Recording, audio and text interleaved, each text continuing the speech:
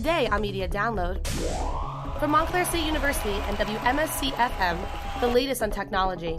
Digital privacy is a concern. Streaming is king. It's trending now. And media issues. Let's start with the presidential campaign. The frontrunner is firmly in the lead in every national poll. What's the press's responsibility? I will not give him the credit he probably sought prior to this horrific and cowardly act. And top business headline news. It's online streaming versus Hollywood. Curated by your host, Merrill Brown. Hello and welcome to Media Download. I'm Merrill Brown, Director of the School of Communication and Media at Montclair State University. With the second presidential debate now behind us and the third and final one just days away on October 19th, we're counting down to 4 weeks from today when Election Day ends what might be the longest and most intensely dramatic presidential campaign in American history. Joining me to assess the situation one month from Election Day is best-selling author, MSNBC analyst, and Daily Beast columnist Jonathan Alter. Jonathan is also the co-host of SiriusXM show Alter Family Politics, and today he's here with us to help bring context to Sunday's debate and the election season ahead of us and behind us. Last Friday, we witnessed what is likely to be just the first batch of previously undisclosed Donald Trump audios, and we'll discuss them as well. John, one almost doesn't know where to start, but we shall. So we're just having me on. It's a pleasure. It's great to have you. We're just a few days after that second debate, and I assume you share the conventional wisdom that it was a clear political win for Hillary Clinton, and the early polls suggest that that's the case. How did you read the debate Sunday, and how do you read it today? Well, my reaction at the time, which hasn't changed, is that every time you think that Donald Trump isn't going to go lower and more odious and more revolting, he clears the bar. He exceeds expectations, and he takes us down even further. And, I think even people unlike me who are not paid to express their opinions are feeling like this is an election where the journalistic interest in truth-telling outweighs any requirement for balance. The balance is very important, but that our first requirement is to tell the truth, and the truth is that this man is a menace to the United States. You've been outspoken and clearly so for some time about your views of Donald Trump. You described him in a tweet the other day as the most revolting major political figure in American history. Strong stuff. Why do you feel so strongly? Well, it's hard to know where to start. I mean, I could give you a string of adjectives to describe him, but he's a demagogue, and he appeals to our worst instincts in a country where, fortunately, for more than 200 years, even when we had presidents who were slaveholders, within the context of their own times, they tried to appeal to our what Abraham Lincoln called the better angels of our nature, and occasionally we would have a demagogue who ran as a third-party candidate like George Wallace in 1968 and briefly in 1972 before he was shot. But even then, Wallace, who had been a racist demagogue as governor of Alabama, reined it in the presidential campaigns. He spoke mostly in code words, and he didn't do anything like say that his opponents should be locked up. That's banana republic stuff that Trump was doing in that debate, saying Hillary should, if he was president, he would send her to jail. It's why so many Republicans have been revolted and disgusted by the kinds of things that he's saying. And the denigration of everybody, not just women and Muslims and immigrants, but people in his own party who haven't done anything wrong, anybody in the world except Vladimir Putin, who he's obviously in business with, is frightening. We haven't seen anything like this before. And I'm a student of the American presidency, and I could bore all your listeners by going through every campaign going back to 1788. But we've just never seen this. It's We've seen people in the primaries maybe who said outrageous things, but we've never seen anybody this close to the presidency who's this outside the boundaries, outside the norms of our political discourse.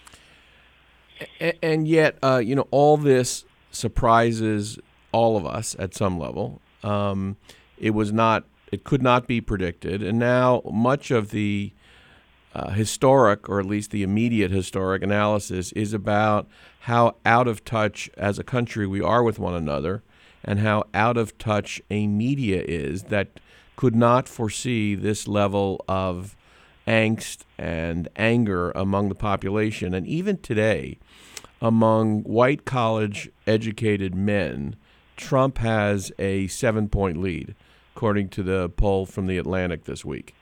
How do you assess the sociology of this? Well, first of all, if you look just at that group, white college-educated men, and Romney carried them heavily by much, much more than 7 points. So, but I'm not making a horse race point. I'm making a sociology point. I'm just saying that there's not any. I don't think basically anybody who went to college, if they are disproportionately against Trump this time. So he's not making any gains there. He's made enormous gains with non-college educated Americans, especially white men. And there is tremendous anger there, and it is in some ways justifiable anger because a lot of folks have been left out, not just in the recovery since 2008 and the Great Recession, when the top 1% recovered quite nicely and everybody else was seeing stagnated income, not just since then, but over the last 20 to 30 years, where you have seen a lot of jobs that have moved overseas, and the politicians in both parties really ignoring how a large chunk of the middle class was neglected, and politicians weren't speaking for them.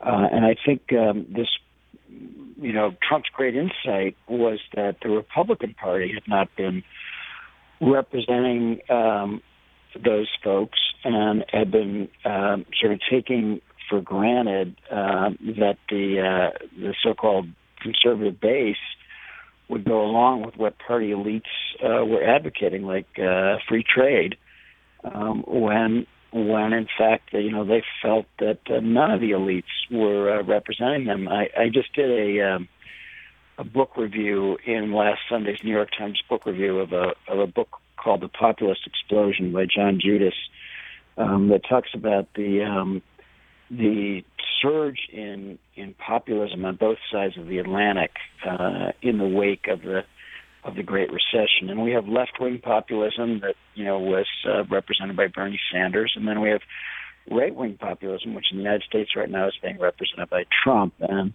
left-wing populism focuses more on banks and financial elites, and right-wing populism, like all populism, has a language of anger against elites, but it's more directed at political elites and includes a third element to be scapegoated. There's a scapegoating in right-wing populism, which comes to the fore when there are problems with terrorism or crime or somebody to blame for our problems. And this is a very old tradition, and you kind of meld that with the appeal that strong men have always had for certain segments of the population. There are always people who want to bow down to the strong man.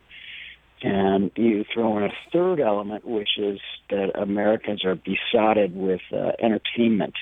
They just love anything to do with show business.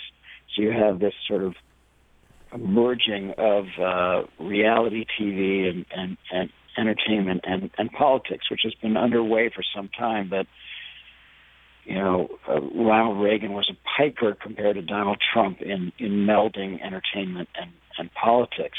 So you take all three of those elements: the right-wing populism, the fact that elites have been neglecting these parts of the middle class for so long, and Trump's celebrity insight that a very strong entertainer can change the dialogue, and you have almost like a black swan situation, as they call it, a really unusual, unprecedented political situation. There's so many parts of this that are great fodder for journalists and political scientists and scholars of all kinds, including the remarkable crumbling of norms in Republican politics, and you might even say in political party history, period. What do you make of the feud now between the Republican senior elites, if you will, and the candidate, and where does that leave that party? Well, first of all, it's a very tepid and late response. It's sort of too little, too late. But I think you're going to see a party that is divided between the Never Trumps and the Trump enablers. And the Never Trumps are conservatives and Republicans of all sorts for whom I have real respect, because for many months now they've been stating the obvious, which is this man is unfit to be president. And, you know, it includes the Bush family and a lot of other people who saw this. Then you had another group that was putting party ahead of country, and that was the choice. They knew that he was a con man. Marco Rubio said he was a con man. Then they supported him anyway. Well, if you support somebody you know is a con man, that's putting party ahead of country, and that is unpatriotic. If you're not very well informed and you actually think Donald Trump is okay and you love him, fine. I'm not going to say you're a deplorable person.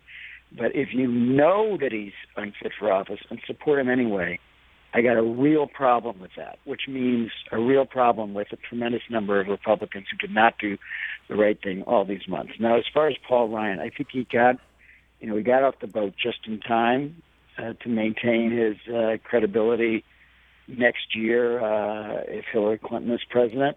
I don't think that it will have as many long-lasting effects as some other analysts do. I think the Trump campaign will be looked back on as just a bad dream, a nightmare, and everybody will try to change the subject to the present and the future.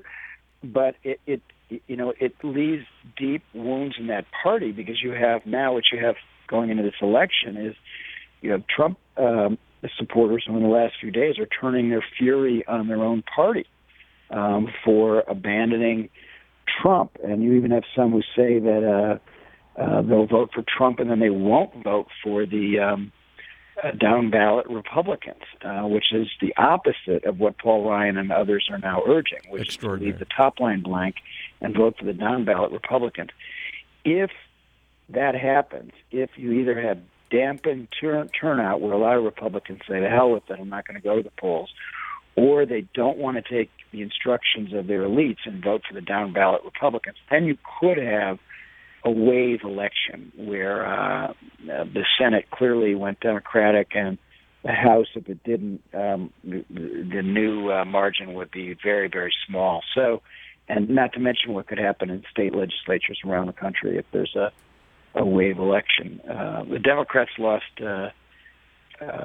780 state legislative seats in the election of 2010, which was an extraordinarily important election in our national life, because it was the best election for the Republicans since 1924, and at the state and local level.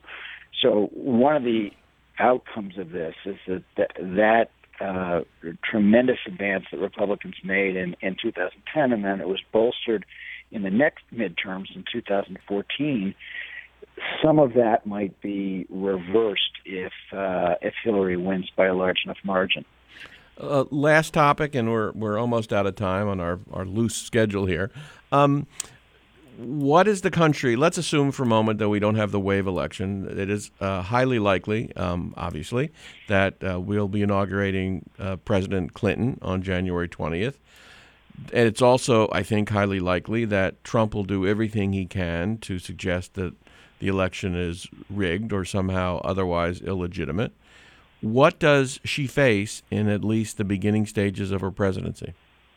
Well, it all depends on the margin. So if she wins comfortably, then Trump can say anything he wants. Like he said that he won the debate, even though all polls are showing that he didn't. Both times he said he won the debate.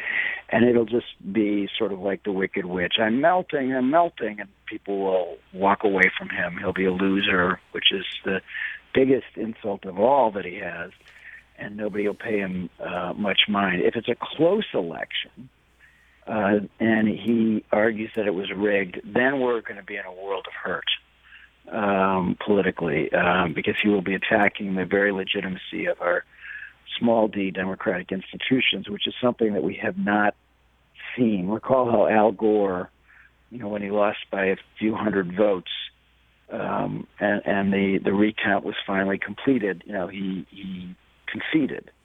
Now, he didn't concede on election night, and he was right not to because it was too close. But he did not try to say that, the Supreme Court was corrupt, and even though he terribly objected to the decision that they made, and he sucked it up and spoke for the country, we can't expect Donald Trump to do that. So, one of the things that I pray for is that there's a very significant Clinton victory. By the way, there's a lot wrong with Hillary Clinton. I expect that we'll all be very busy analyzing all of her shortcomings after the present danger is confronted. Well, I'm sure you'll view that as a good problem to have, and hopefully you will be facing that problem on January 20th.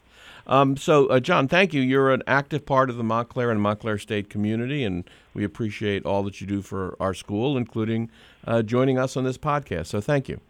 Well, thanks. I love Montclair State, and I taught there in the spring semester, and love everything about what you're doing there. So good luck. That's very kind of you. Thank you.